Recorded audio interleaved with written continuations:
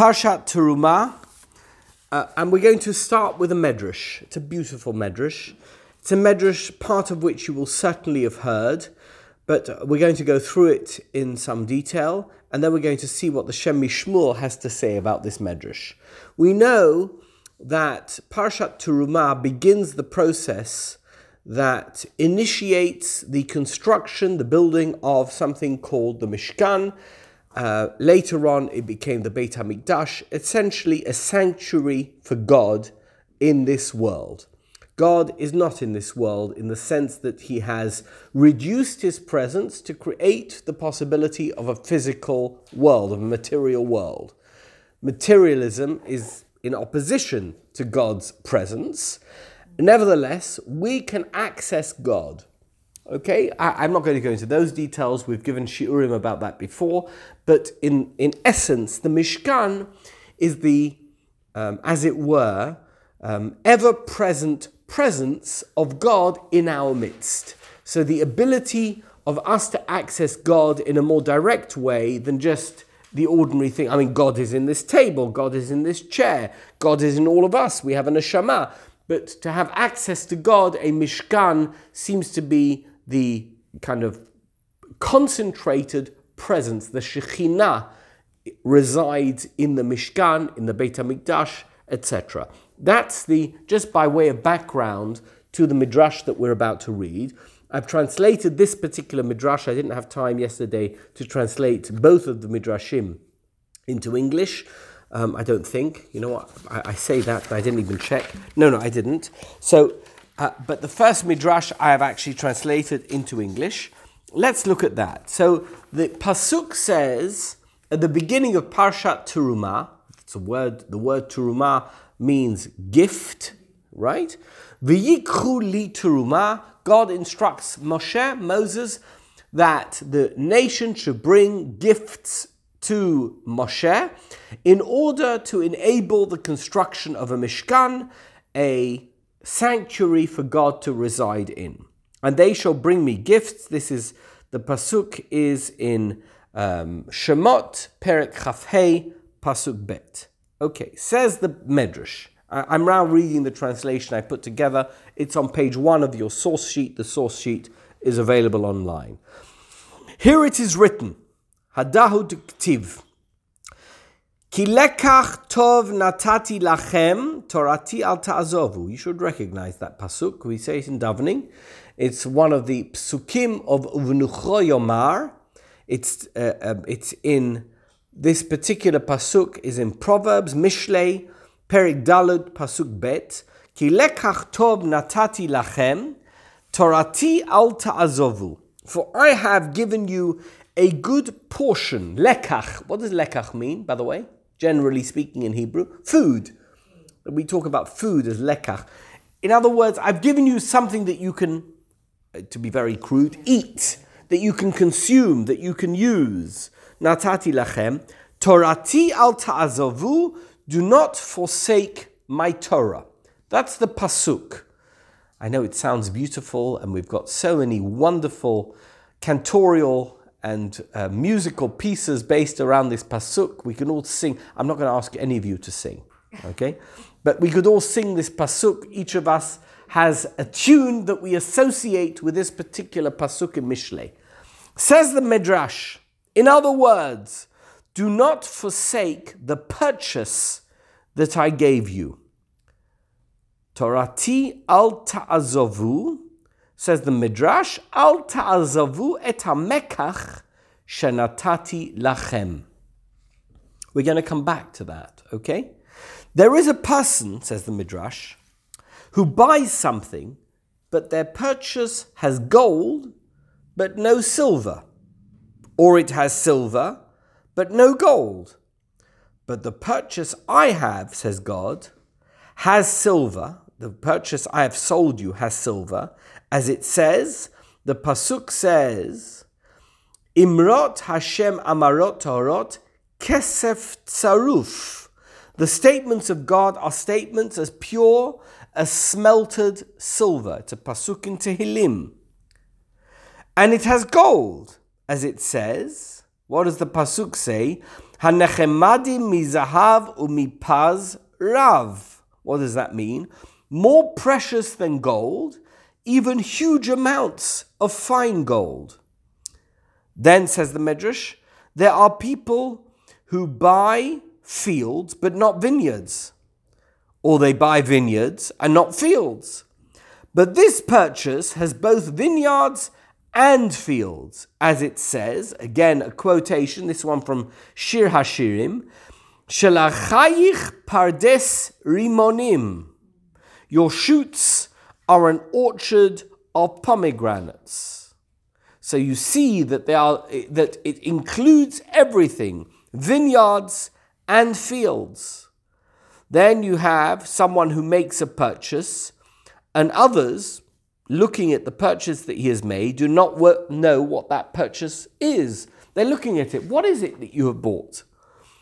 But it makes no difference if they know or they don't know. As the Medrash says, the inebriation of the brewer is clear, and so you know what he's bought. If you see somebody pouring out of a bottle into a cup, and he drinks, and he becomes very merry, you don't need to be told that clear fluid in the bottle is not water, it's vodka, right? I mean, you don't need to be a Chabadska to know that. You just know that the fellow is very happy. Oh, 1 second, what did he drink? Was it water? He wouldn't have been as happy as that if he was drinking water. In that instance, we know what he... In other words, you don't need to know what somebody's bought. You can see via their reaction what it is that they have purchased. The same is with the Torah. A person doesn't know what it is, except, besides for the inebriation that Moshe had, that he took.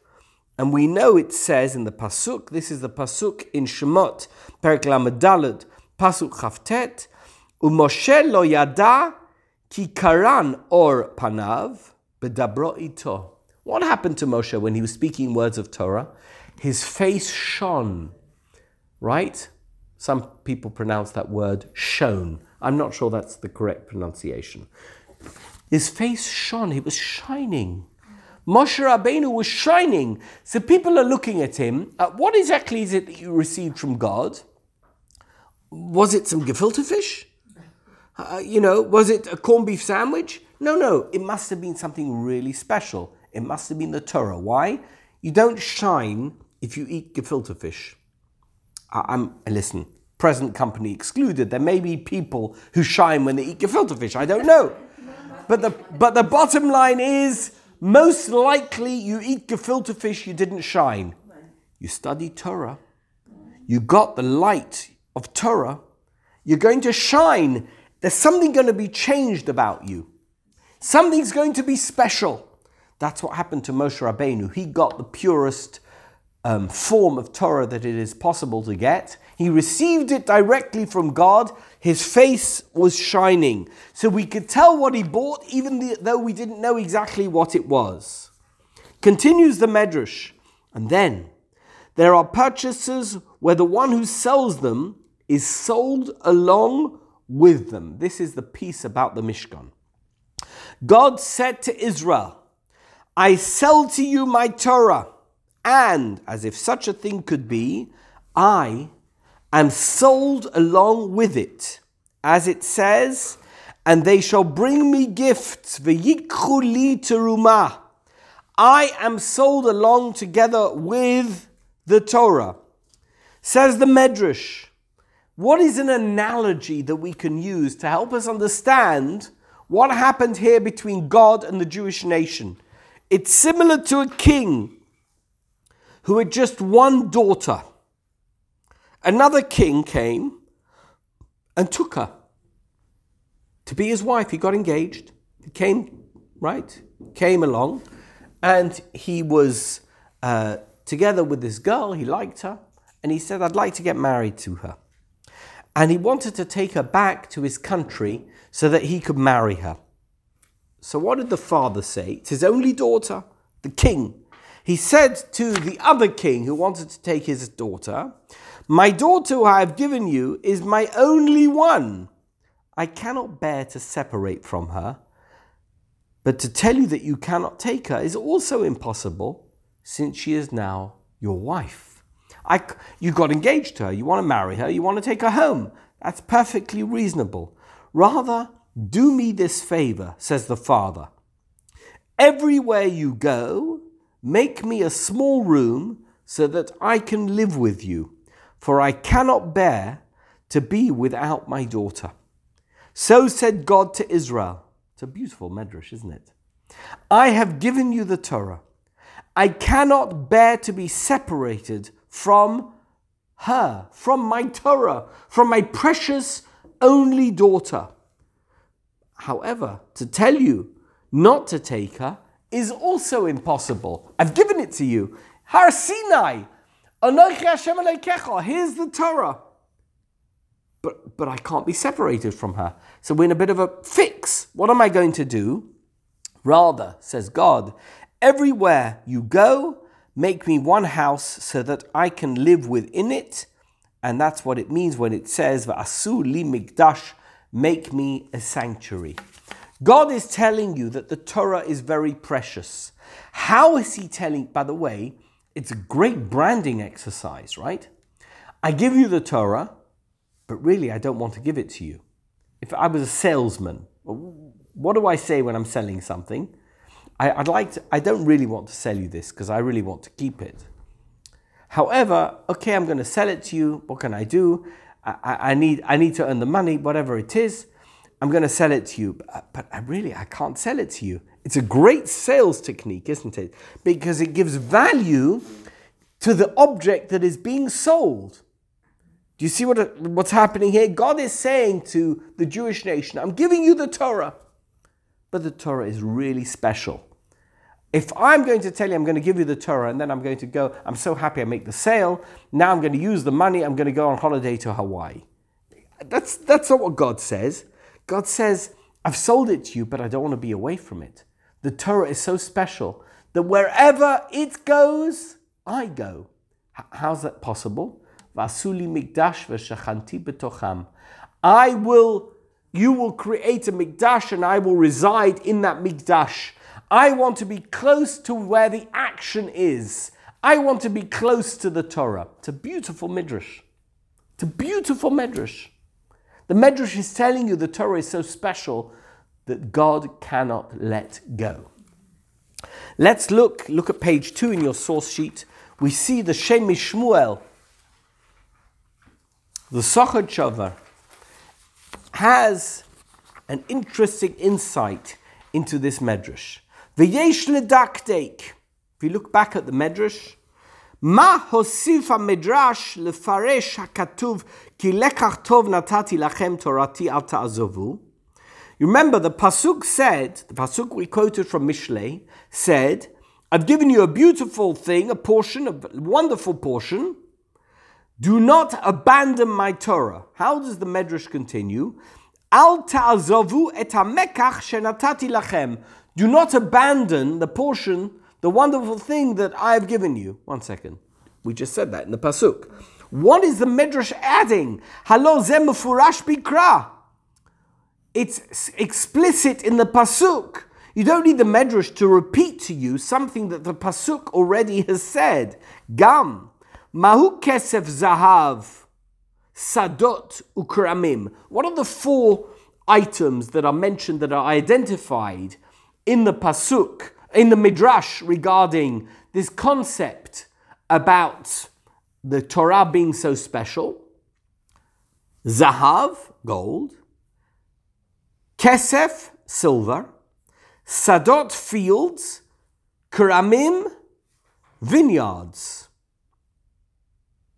Halo muvan lakol she'atorah einena davar gashmi sheyeshayach hitchalkut elu. 1 second. What's the Torah? Is the Torah something that we can define by analogizing it to something material? No. The Torah is something spiritual.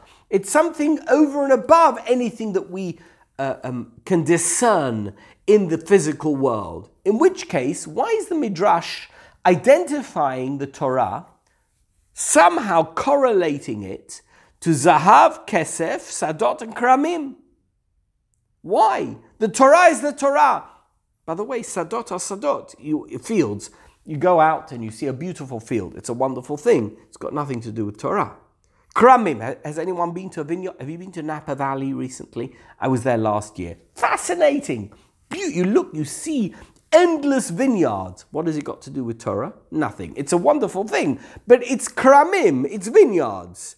Zahav, you've seen gold? Kesef, have you seen silver? It's got nothing to do with gold or silver. It's got nothing to do with Torah. It's to do with gold and silver. So why is the Midrash using these material analogies to somehow help us understand what the Torah is about? That's the question that the Shem MiShmuel asks. Halo muvan lakol she'aTorah einena davar gashmi. Everybody understands that the Torah isn't a physical thing. That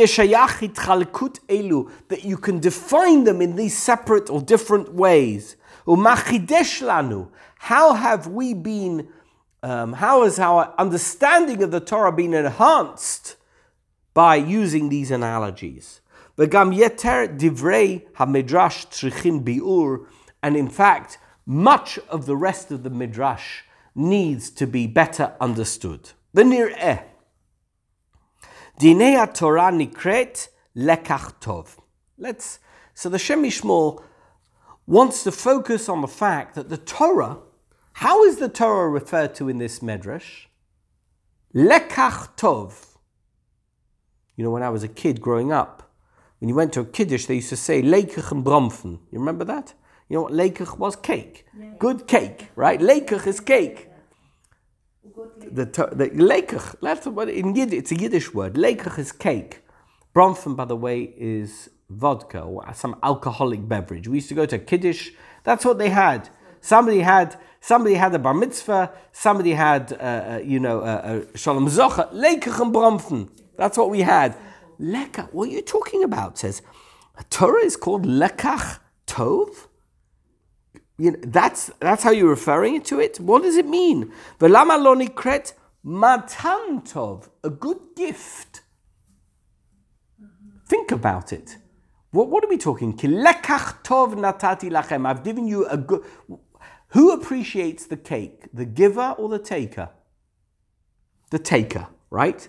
I'm going to eat a nice piece of leikach. Then I'm the taker. I'm eating the cake. But this pasuk is said from the perspective of the giver. Ki lekach tov natati lachem. This lekach I have given to you, says God. Torati al ta'azovu. What are you talking about? It should say, Ki matan tov natati lachem. I gave you a nice gift.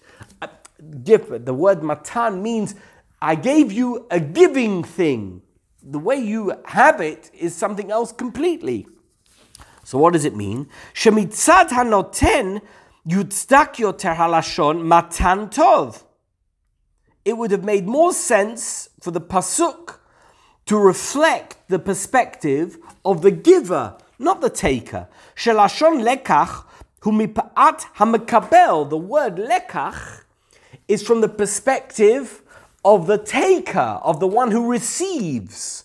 The kivan shakadosh baruch hu omer haya lo lomar matan tov. And seeing as it is God who is the one who is, as it were, being quoted in this pasuk, it would have made more sense to use the word matan, not the word lekach. Lekach is the perspective of the receiver. Matan is the perspective of the one who's speaking in this pasuk, God, who is the giver. Ach, yesh lomar, says the Shem MiShmuel. I'll tell you how you can understand it. Al pi ma shehigid kvar kedushat zikeni Adonenu Moreinu v'Rabbeinu Hagadol Zechet Tzadik v'Kadosh Livracha Mikotsk. His grandfather was the Kotsker Rebbe. He's quoting his grandfather, the Kotsker Rebbe. Lama anu omrim ba'atzeret Zaman matan Toratenu v'lo Zman Kabbalat Toratenu. How do we refer to Shavuot? We call it Atzeret, right? It's a great Yom Tov. Do we say Zman Matan Toratenu or Zman Kabbalat Toratenu? Matan Toratenu. Why? Surely it should be the time that we receive the Torah. What do we call the Ma'amad Har Sinai? Kabbalat HaTorah, receiving the Torah. So Shavuos should be referred to as Man Kabbalat Toratenu, when we receive the Torah. Why is it called Matan Toratenu? Says the Shem Shmuel, Vatshuvahi. Do you know what the answer is? Mipnei sherak hanatina haita az. Only the giving was at that moment in time. Aval hakabbalah hi tamid. Receiving the Torah is an ongoing process. It's not something that was limited to that moment in history. B'chol eit she'adam lomed Torah. At any moment that a person is studying Torah, he is receiving the Torah. If it's only about Shavuot, I'll tell you what, how many birthdays do you have every year? It was that wonderful scene in Alice in Wonderland, right? A very merry unbirthday to you, right? Do you remember that? What's a very merry unbirthday? Because a birthday only happens once a year. But your unbirthday happens the 364 other days of the year. Surely we should celebrate every day. Okay, so your birthday you'll celebrate because it's your birthday, but every other day is your unbirthday. How many times did we receive the Torah? We received it on Shavuos. What happens if we celebrate the gift of the Torah on Shavuot? What happens on the day after Shavuot? I'm doing other stuff. It's got nothing to do with the Torah. Shavuot is the anniversary of receiving the Torah. Actually, if that's the way you celebrate receiving the Torah, you've not received the Torah. Because the day after Shavuot is also receiving the Torah. What about the day afterwards? It's also receiving the Torah. Many years ago, I had a story from Rabbi Shlomo Carlebach. Beautiful story. I don't know if he ever said it on a record, but I heard this story from him directly. He was in Lakewood Yeshiva. He studied in Lakewood between 1948 and 1955. Okay, it's a long time ago. He was one of the first Bochrim in Lakewood Yeshiva. And Reb Aaron Kotler, who was a bit of a remote figure, who was a great rabbi, used to give a shir, but he had great expectations of the Bochrim in the yeshiva because they were, as he saw it, the Metsuyanim. These were the premier Torah scholars of the next generation. And I don't know how many there were 20, 30, 40, there weren't many Bochrim in the yeshiva. It came to Shavuos. What do we do on Shavuos? What is our custom? We study the whole night for the first night of Shavuot. Rabbi Kotler never came into the Beis Medrash the whole night. They davened Shacharis in the morning, he joined them for Shacharis, and that was it. So they decided among themselves they're also going to learn Torah the second night of Shavuot. So the whole night, I guess they slept a bit in the afternoon, the whole night of the second night of Shavuot, this is in Lakewood Yeshiva, I don't know if it was in the late 40s or early 50s, they studied the whole night. Rabbi Kotler, nothing, no reaction. So they had a discussion among themselves. It's now the second day of Shavuot. They had a discussion among themselves. They decided, you know what? The night after Shavuot, we're also going to learn all night. Listen, we're sleeping in the afternoon. It's Yom Tov, right? They slept a bit in the afternoon. And the night after Shavuot, it's now Motzoi Shavuot, they studied all night together in the Beis Medrash. 30, 40 of them, however many there were. Rabbi Aaron Kotler came in and was talking to them in learning. Why?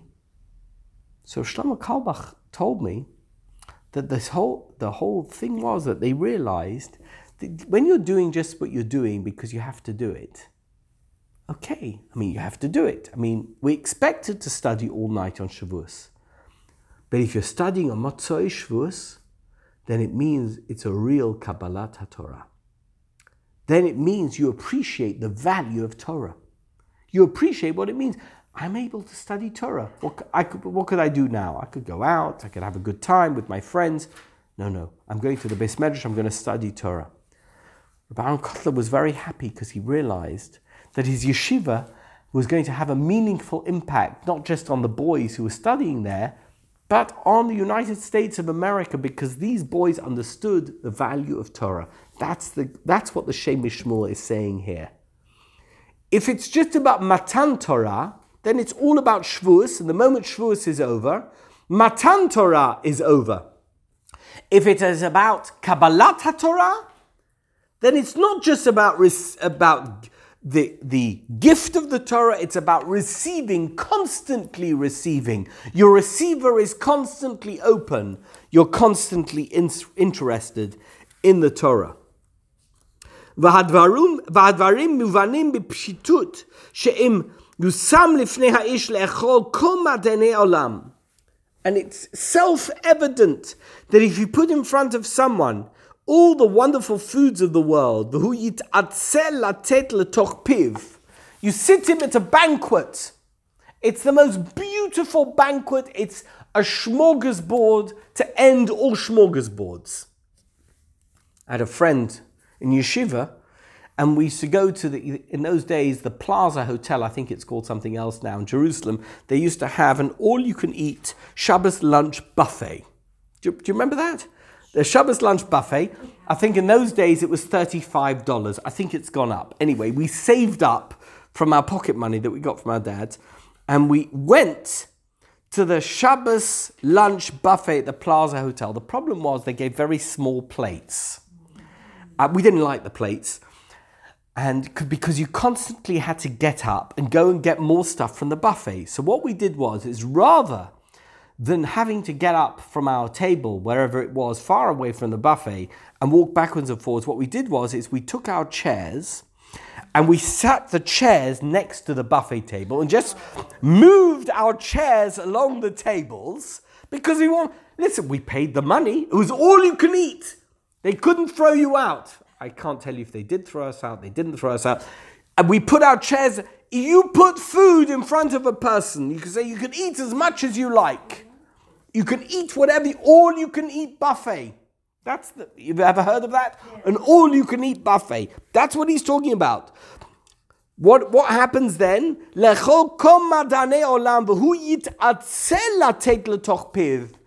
You put somebody in that situation, all you can eat buffet, but he's not eating anything. I'm not going to eat. What happens then? Hu yamut b'ra'av. What's going to happen? He's going to die of hunger. You can be surrounded by food and die of hunger. Ken matan Torah hi metziut hamazon sheniten lifnei ha'ish. Do you know what matan Torah is? It's an all-you-can-eat smorgasbord of the best possible food, spiritual food, that could exist. ובכל עת שהוא לומד כאילו התפרנס מן המזון. And at every moment that he eats from the smorgasbord, from the buffet, he will benefit from it, and he will be sustained. The nutrition will keep him going. That's the idea of the Torah. But however, if he doesn't matter that the Torah is there. The Torah is there, but you're not eating from it. The smorgasbord is there, but you're not able to eat from it, or you don't want to eat from it, then it makes no difference that the food is there. You're not going to be sustained by food that you don't put into your mouth and that doesn't go through your digestive system. Do you know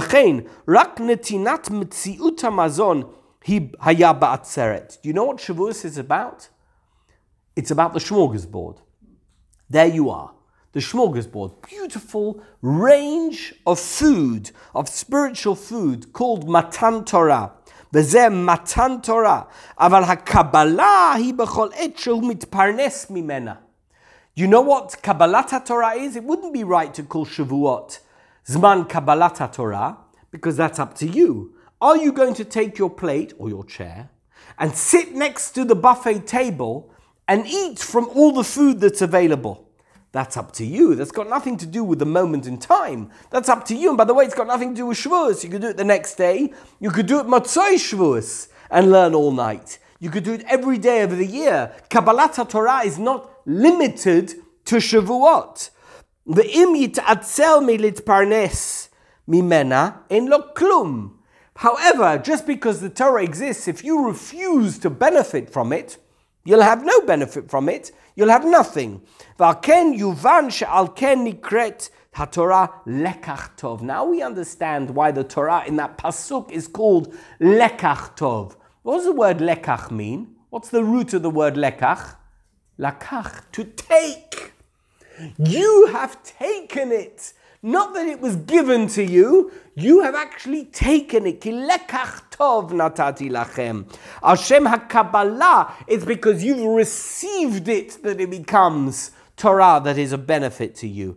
Ki mibaladei HaKabbalah en lo klum. If you don't accept it, it's as if you've had nothing. Uvazeh yuvanu divrei hamidrash. And now we can understand what the Medrash is saying. Yesh lecha adam lokeach mekach yesh bo zahav. Somebody buys a product and it has silver. It has gold. Dinei kvar amarnu shezahav yuhu yir'ah. There's different aspects of the Torah. You buy something, it has everything, but what do you take from it? What is zahav? Zahav is reminiscent of yir'ah, of the awe, of the fear of God. Kesef ahava. But what's silver? Silver is a representation of love. V'zeh hu b'midot. These are different characteristic aspects of your reaction, of your way of appreciating, of absorbing, of learning, of studying, of observing the Torah. V'sadot hu eretz. What is fields? Fields is land. Mimena yatsa lechem hu chachma. What comes out of the land? Bread. What is bread? Bread is aligned with wisdom.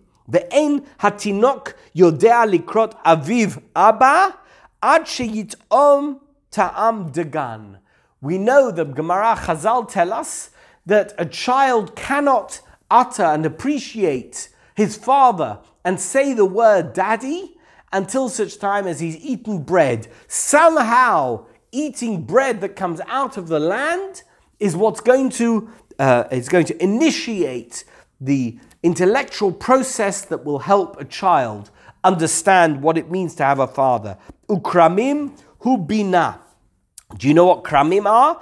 Vineyards, they are wisdom, understanding. Shoresh hayayin, which is the root of wine, or the wine is the root of it. Ki yadua, as we know, v'zeh b'mushkalot. V'hinei, en b'koach ha'adam, shiye lo kol ha'bechinot b'pam achat, yachdav k'muvan. We know that no person can have at any one time every level of understanding and appreciation and intellectual capacity that is expected of any person. We have emotions, we have other things that distract us. Sometimes we're focused on one thing, sometimes we're focused on another. Aval ba'ashem matan Torah hi hachana lifnei ha'ish lekabel matai shi kabel. You know what matan Torah is? Here it is. Here's the smorgasbord. Sometimes you want to have the entree at the smorgasbord, at the buffet. Sometimes you want to have the dessert. Sometimes you want to have the starter. There's different tables that you can go to, right? You could go here and eat that food, and then you can rest for a bit, and then you go to eat you can't eat it all at once. So nobody eats ice cream and steak together, unless you're really weird, right?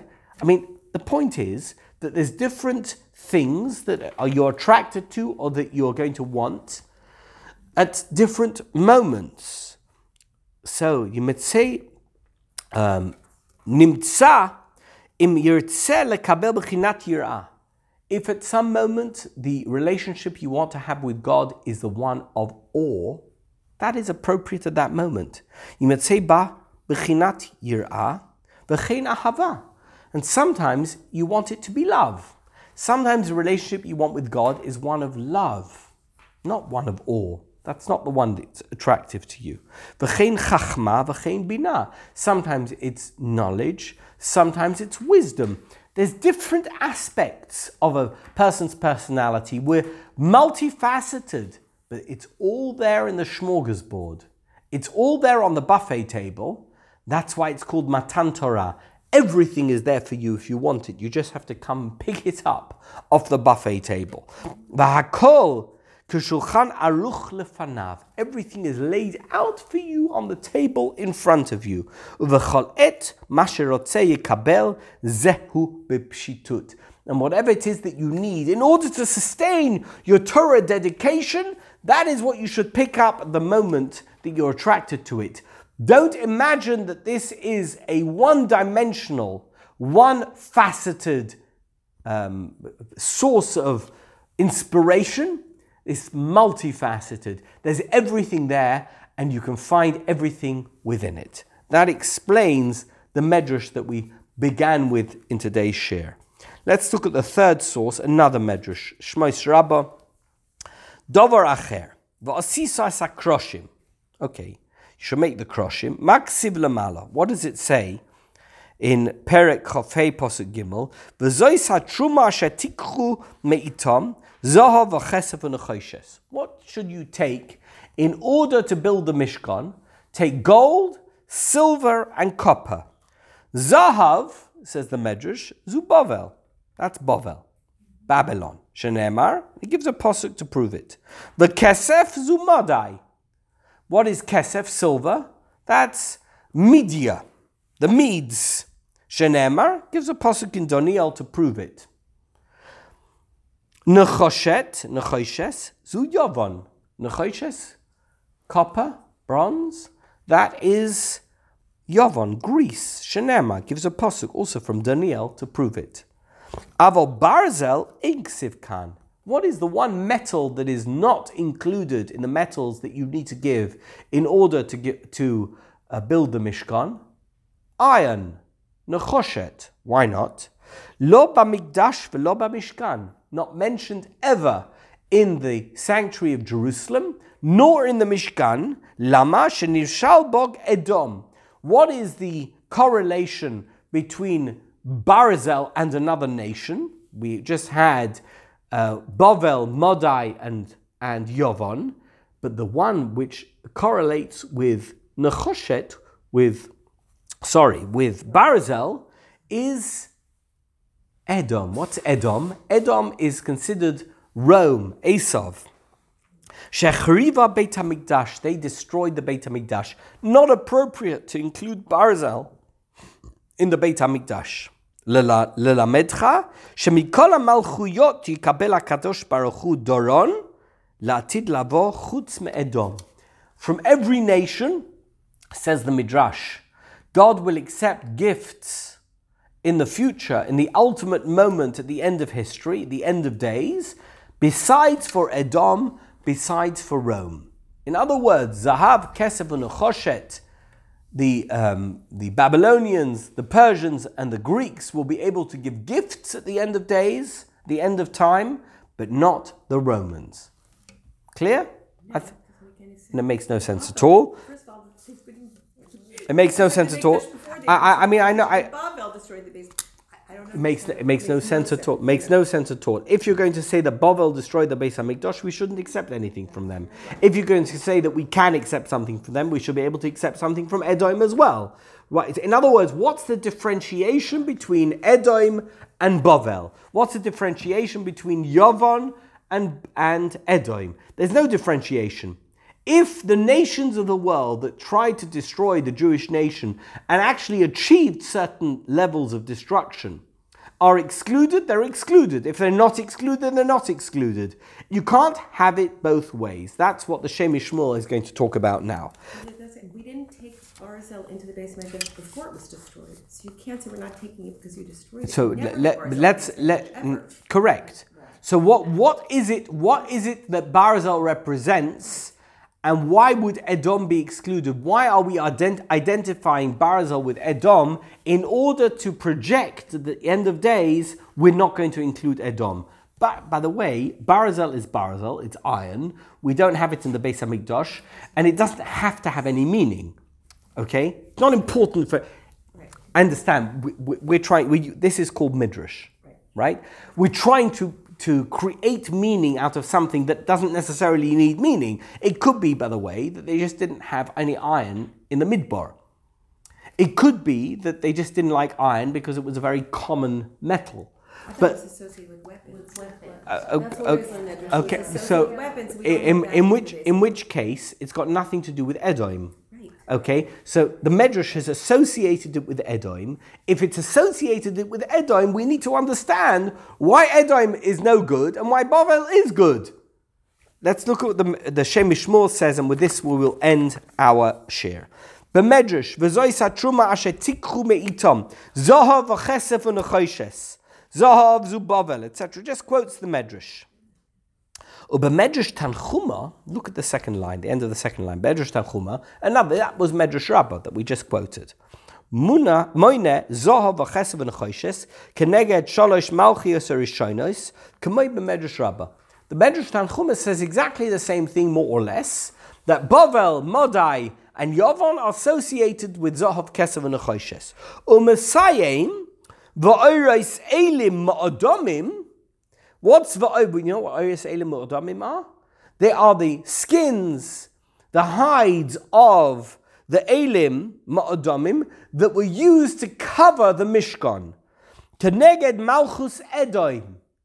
They are associated, correlated with the kingdom of Rome. Shenema, the Roman Empire. Shenema, the Yotza Harishon Admoni. When Esav came out, what was he? He was red, he was ruddy. And therefore, Oires Elim Ma'adomim, there's kind of a literary association here, that they were reddish, and Adam was ruddy, and therefore, Edom and the Oires Elim are the same thing, and we associate Edom with the Oires Elim. V'hinei nireh shamedrashim cholkim. So forget now whether or not we use iron because it is weapons or isn't weapons. We have two midrashim here that are in dispute with each other, that contradict each other. The first midrash says Edom is excluded from any involvement with the Beis Hamikdash.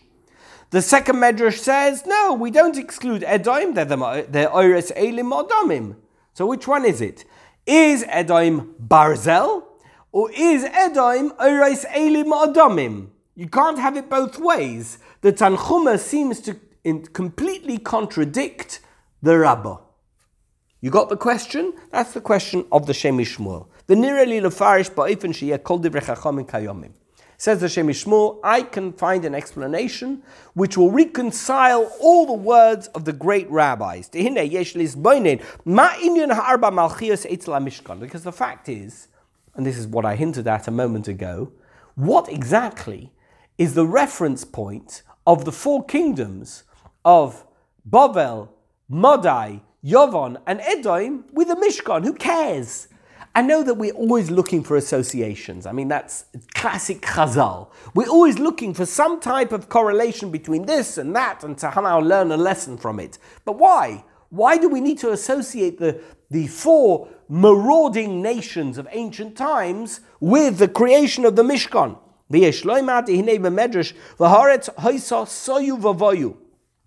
So this we're going back to the initial psukim of the creation narrative in Parshas Bereshis.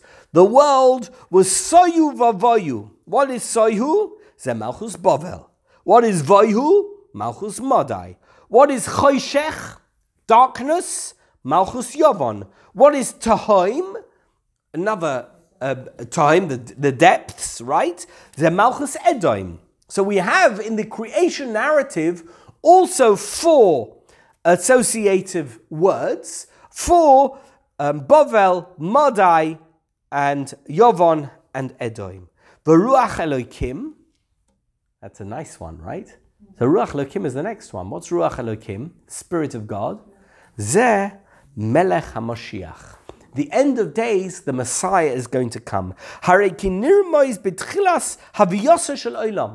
So we see that all of these things were already hinted at the very beginning of history. The earliest moments of history is recorded in the Torah. We have an association with the four nations that we've already mentioned, and the ultimate moment, Messianic redemption. Similarly, the rivers that came into the Garden of Eden are also associated with the four nations that we've already mentioned. V'af, look at page 3. We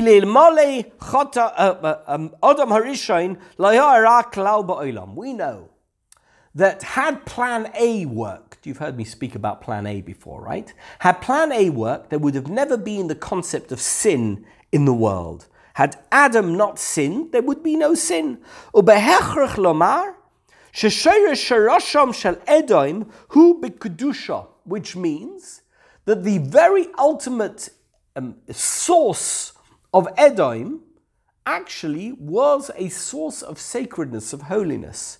Edom, even Rome, even the most sinful nation in history, is considered to have its roots at the very origin of creation in Kedusha. V'rak machmas hachet keshenishtalshelu lemata na'asu lora. It's only when sin emerged into the world, they embraced it, I guess, completely and utterly, and they became the epitome of sin in the world, but it's only because sin was created. Had Adam not sinned, they wouldn't have become sinful. Until they become the epitome of opposition to God's presence on this world. If you're looking for the standard bearers, for the poster child of anti-God, look at Edom. How is that possible? That's what they are. But it's only possible because Adam sinned. That initial sin created the possibility for their lack of Kedusha that ultimately resulted in what Edom became. Va'al Kain, HaMishkan shehu bedugmat kalal buriyat ha'olam. What is the Mishkan? The Mishkan is a small version of the creation that initially formulated the world. Many midrashim have talked about it, and we've discussed it before in Shiurim. The Mishkan is like a small version of the ultimate creation. Al-Kain nirmaz nami teikaf b'tchilat havayat ha-Mishkan et ha'arba'a malchiyot. And therefore, as the Mishkan was created, in the same way as in the creation narrative, we have references to those four nations, we have references in the creation of the Mishkan. Remember the four nations, both in the wording of the Psukim and in the four rivers. So we have the Mishkan in its formation has reference to those four nations. Shakavana be'emtsaut ha-Mishkan v'ha-Mikdash lekarev et kol ba'e olam tachat kanfei Ashchina. What is the concept of the Mishkan, of the sanctuary, of sanctity in this world, is to attract all those negative forces that exist, the anti-God forces in the world, into what underneath the umbrella of God. That is the concept of the Mishkan. And that's why we have it, so that we can, as it were, ultimately we're going to see that all the nations of the world will travel up towards Temple Mount in order to become a part of God's plan. But at the moment, that's not the case. That's the way it will be at the end of time. The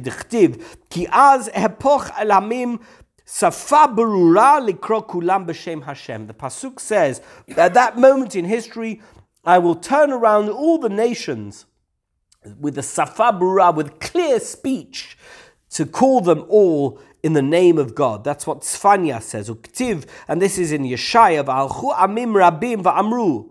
And many nations will go and they will say, L'chu v'na'aleh el har Hashem. Let us go up to the mountain of God, El Bet Elokei Yaakov, to the house of the God of Jacob. V'yoreinu midrachav, we will learn from his ways. V'neilcha b'orchotav, and we will go in his ways. Ki mitzion tetzeh Torah udvar Hashem Yerushalayim, because from Zion the Torah goes out and the word of God goes from Jerusalem.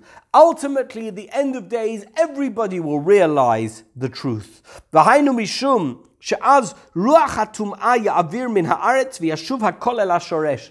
We know that the impurities that exist in the world will at that time be eradicated, and the entire world will return to its roots. Uv'shorasham harei hakol b'kedusha. And at their roots we know that everything is sanctity and holiness. V'zeh sheba haremez b'tchilat havayat mo'adei el ha'aretz v'nei shalosh malchiyot harishonot. Let's talk about the three initial. So first we have Bavel, then we have Madai, and then we have Yavan. Those first three, Shalahem Ramaz Gamal Shafan Arnevet. We know, and it's a shame we don't have Rabbi Slifkin here, he would love this. They are compared in Midrashim to the camel, to the rabbit, and to the hare, but Rabbi Slifkin would say the hyrax. Why are they considered kind of quasi-kosher, so that they might fool people? Because they chew the cud. They are considered animals that chew the cud, but they don't have split hooves. But their sign of kosherness is internal. Vehem ma'ale gera. They chew the cud. Hasiman tum'ah shelahem bachutz sheparsa inam mefresim, because they don't have split hooves. V'zeh moreb shebepnimit yesh bahem shoresh kadosh. We know that these three have within them a holy source, a holy spark, a holy sensitivity. Na'asu rav B'chitzonit, b'chotzoniyut, nasu rav, but externally they are impure, they are bad. V'al kein la'atid she'avir ruach hatuma v'yishaer hashoresh kodesh kadosh yitkablu lahakdusha. But at the end of time, that will be much easier to change them, because externally they are bad, but internally they are good. So those three animals, but by reference, those three nations, will be far easy to transform into something holy, because it's only internal that they are bad, but externally they are fine. That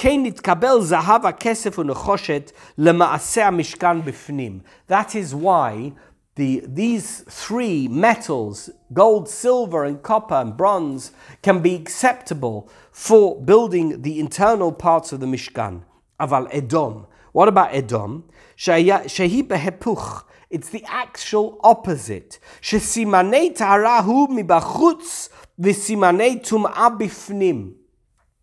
Their bad signs are not like the rabbit and the hyrax hare and the camel, where it's the external signs that are bad, but internally they're good. Internally they are good. Internally they are bad, but externally they are good. Like the pig, they are compared to the chazir, where the animal has split hooves, but internally it is not correct. Its holiness is purely external. By the way, there's many chazals that talk about Rome and say externally how wonderful Rome appeared, but internally how rotten it was. Internally, everything is negative.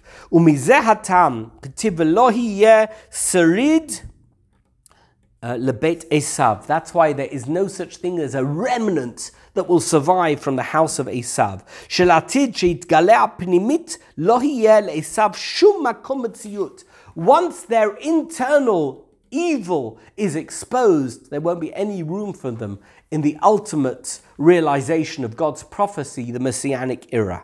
Al Kain, and therefore, bilti mitkabel midugma didei lemishkan. ומכל מום חלקו הטוב שבחיצוניותו לא יאבד ולעתיד יהיה ממנו קליפת הפרי. We cannot accept Rome and what it represents for the Mishkan. It's Barazel. It's Rome. It's a pig. We can't accept that in the Mishkan. It's not possible, because externally we cannot possibly. Internally, they're rotten. It doesn't matter what they are externally. It doesn't matter that they look okay. Internally, they are rotten to the core. But however, la'atid yeh mimenu klipat hapri. What do they have? They still have the external part, which is good. This is a real Hasidic Torah. This is a real Hasidic Torah. This is the Shem Mishmor. He says, okay, you've just written them off because internally they're bad. What are you talking about? Externally, they look fine. So why would you dismiss them? Why would you disregard them? Why would you marginalize them? They have something good. It's external, albeit it's external, but at least it's there. We know that having a good exterior is a good thing because it protects the fruit. Okay, right now, the klipa is surrounding something which is negative. But eventually, the end of days, that negative force will be exterminated. It won't be there anymore. It will be gone. So now, that external part, which is there only to protect the tumah, is left on its own, and it will be kedusha, it will be holiness. We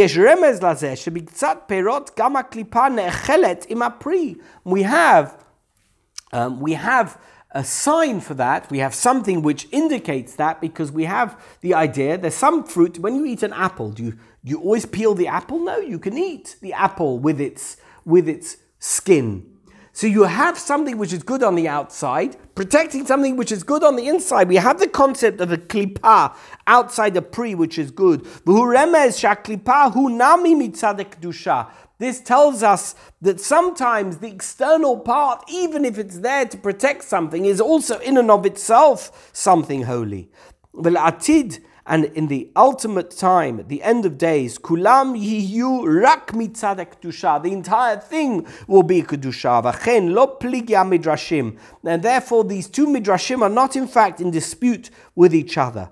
The midrash Rabbah, in the Rabbah, Mairi Mashin Itzkabel legufa mishkan shu kesef v'zav nechoshet.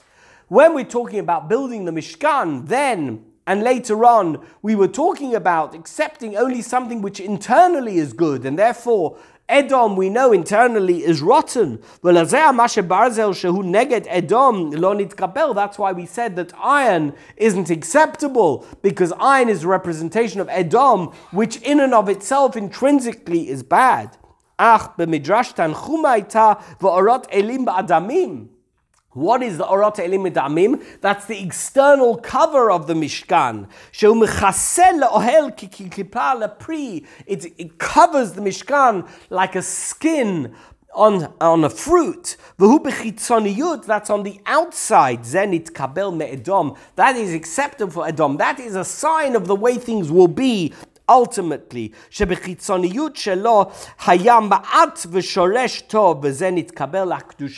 ultimately that external side of Edom will be acceptable, and somehow we will be able to morph that into something which is sanctified, just as the way it was in its original form when God created the world. At the ultimate moment of messianic redemption, that root of Edom will come back into force. We'll leave it here.